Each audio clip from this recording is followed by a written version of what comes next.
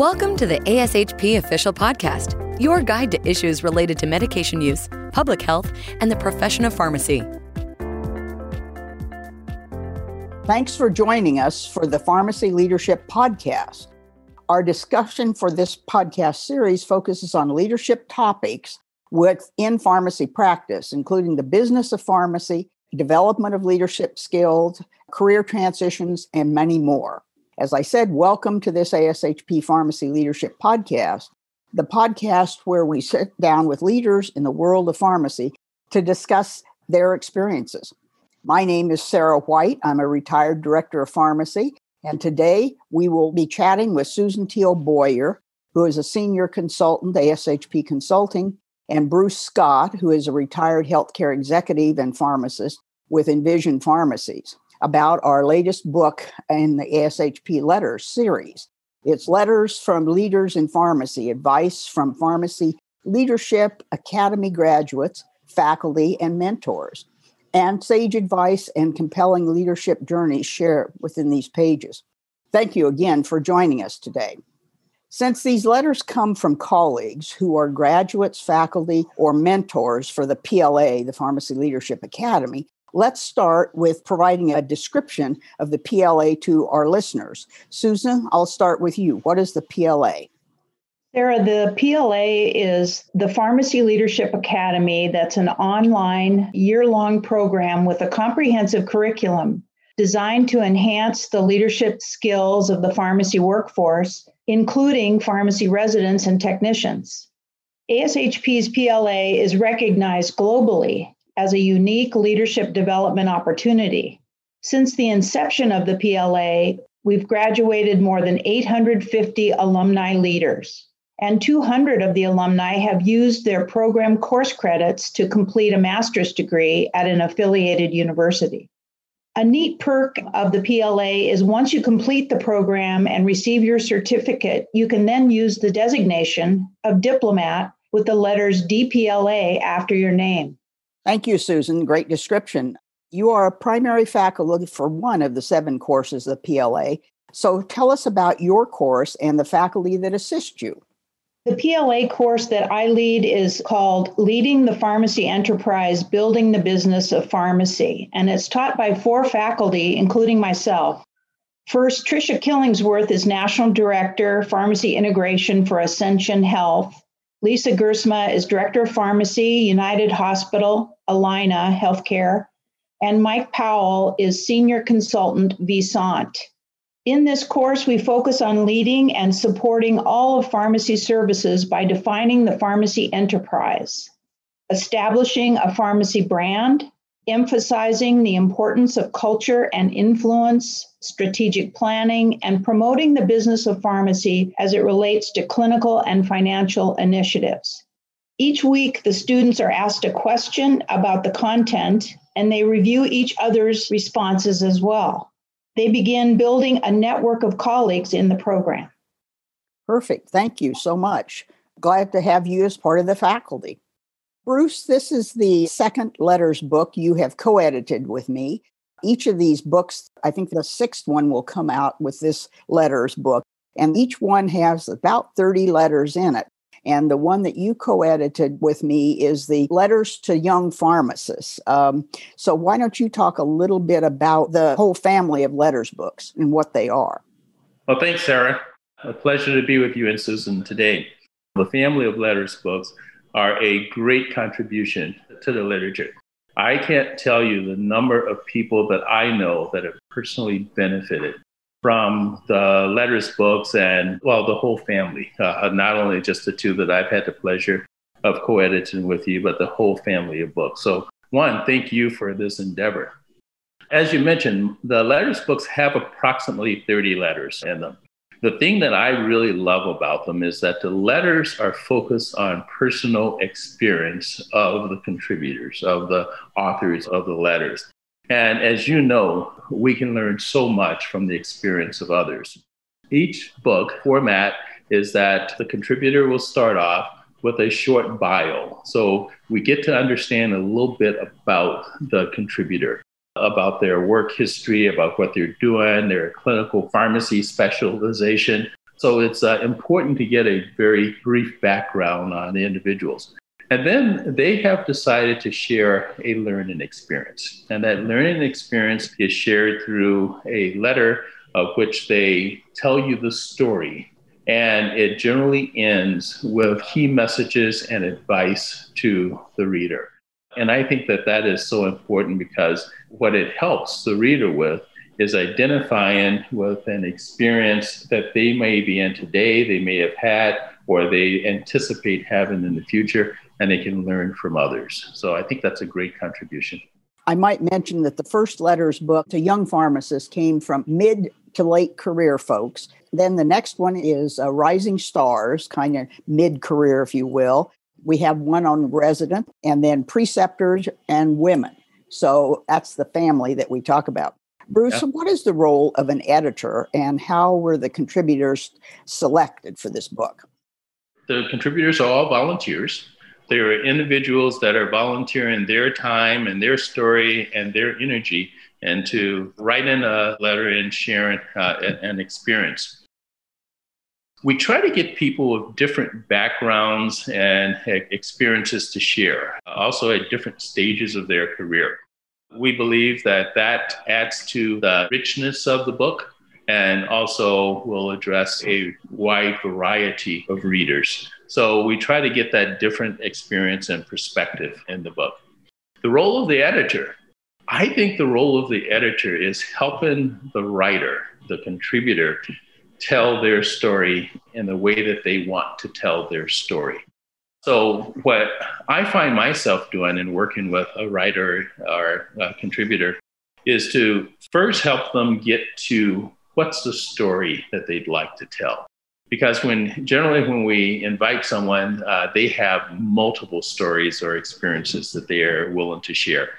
So we get to the one that they want to share, and sometimes that one might encompass various ideas or aspects of other stories they'd like to tell.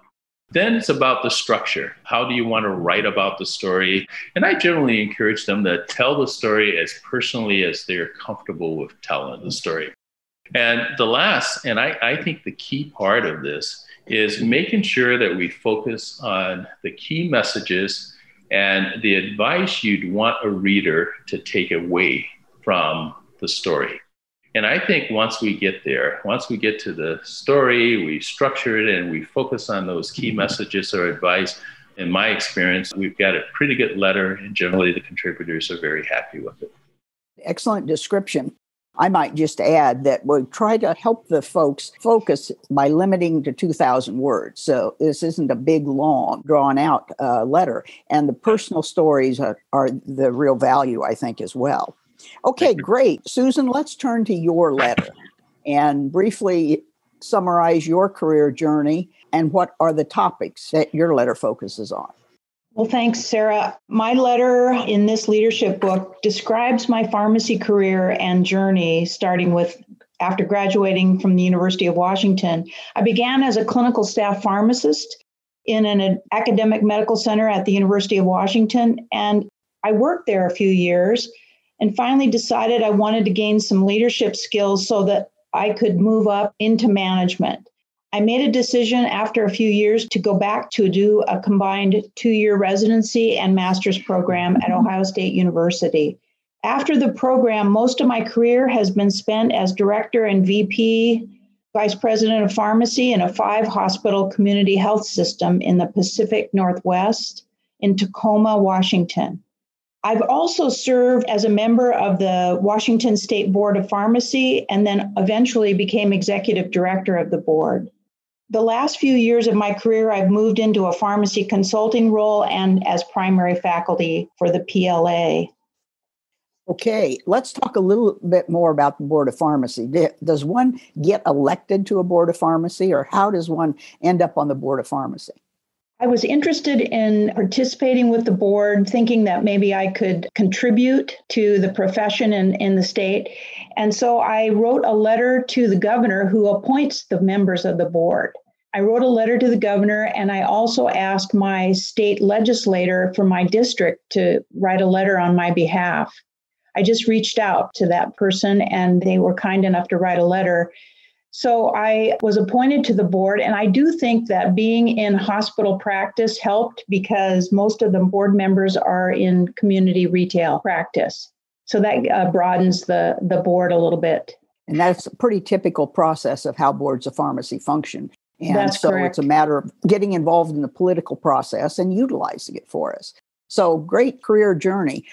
What are the topics that your letter focuses on? Really, the letter focuses on resilience, talking about managing your boss, managing up, if you will. And I also talk a little bit about the various steps along the way and how I kind of grew into the leadership role that I had, or have had several actually. And one of the things I want to point out is that the PLA, having been on faculty there, has been a wonderful program for emerging leaders and provides tools and a network for your journey in leadership. So that has been a highlight for me as well in the last few years. I think the thing I would say is that each of us has a personal journey, and it's not been a smooth road necessarily. There have been ups and downs, but we learn from each of those. Thank you. I might just add in so we don't forget that the PLA is in the ASHP Foundation. So you need to go to the foundation website, and across the top, you'll find leadership development, and you can get more information. In fact, we're right now recruiting for the next class that will start in July. Anything else you want to say about your letter, Susan? I think that pretty much sums it up, Sarah. Perfect. Bruce? Well, after graduation, like Susan, I worked for a few years before deciding to go back for a master's degree. I unfortunately did not go to the Ohio State master's program as my distinguished colleagues did. I did my master's degree at the University of Kansas. And quite honestly, Sarah, when I went to the master's program, I thought that I was going to end up with a career as a clinician, clinical faculty, or a clinician in a practice setting, and really focused there doing my residency program. After graduating from the master's in residency program, I found that I very much enjoyed working with staff and others, and ended up in leadership roles in hospital pharmacy departments.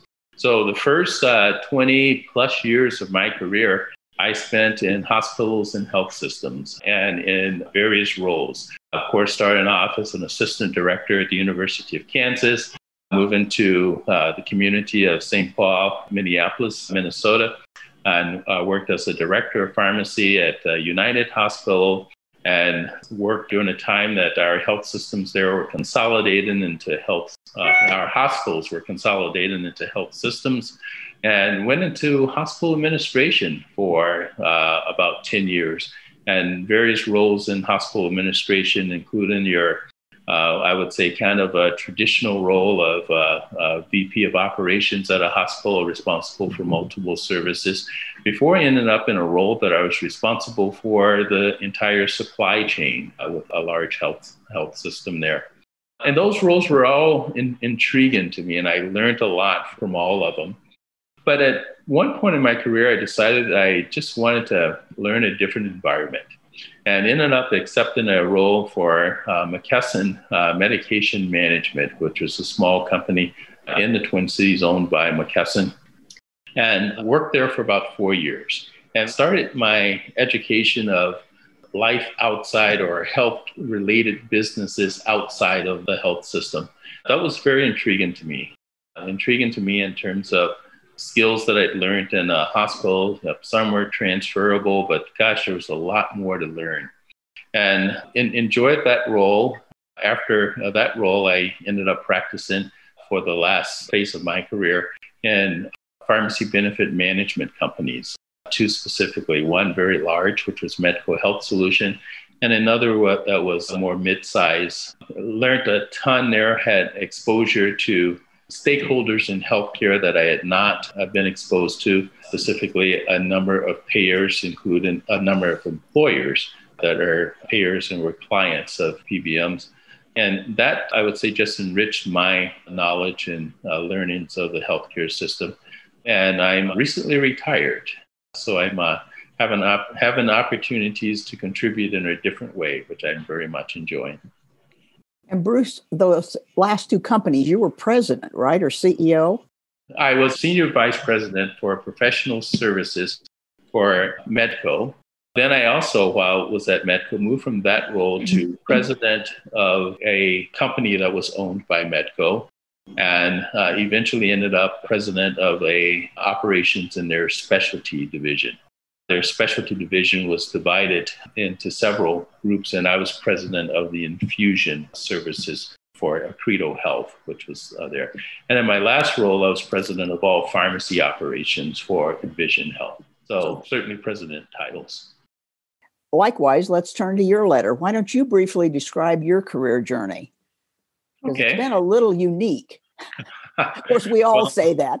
Yes, I agree. We all have unique journeys, and mine certainly has been an adventure. Sure, and the buck stops with you. Let's move on to what topic your letter focuses on. My letter focused on questions that I'd been asked several times and in different ways by various colleagues. And they were always seemed to focus on leadership outside the hospital and health system environment and in businesses that were related to healthcare. And oftentimes, Sarah, the question came back to, are my leadership skills transferable outside the hospital and health system world? And so I tried to tackle that question. In my letter, you will see that to that question, my answer is yes. There are leadership skills that leaders within hospital and pharmacy organizations and hospitals and health systems have that are certainly transferable.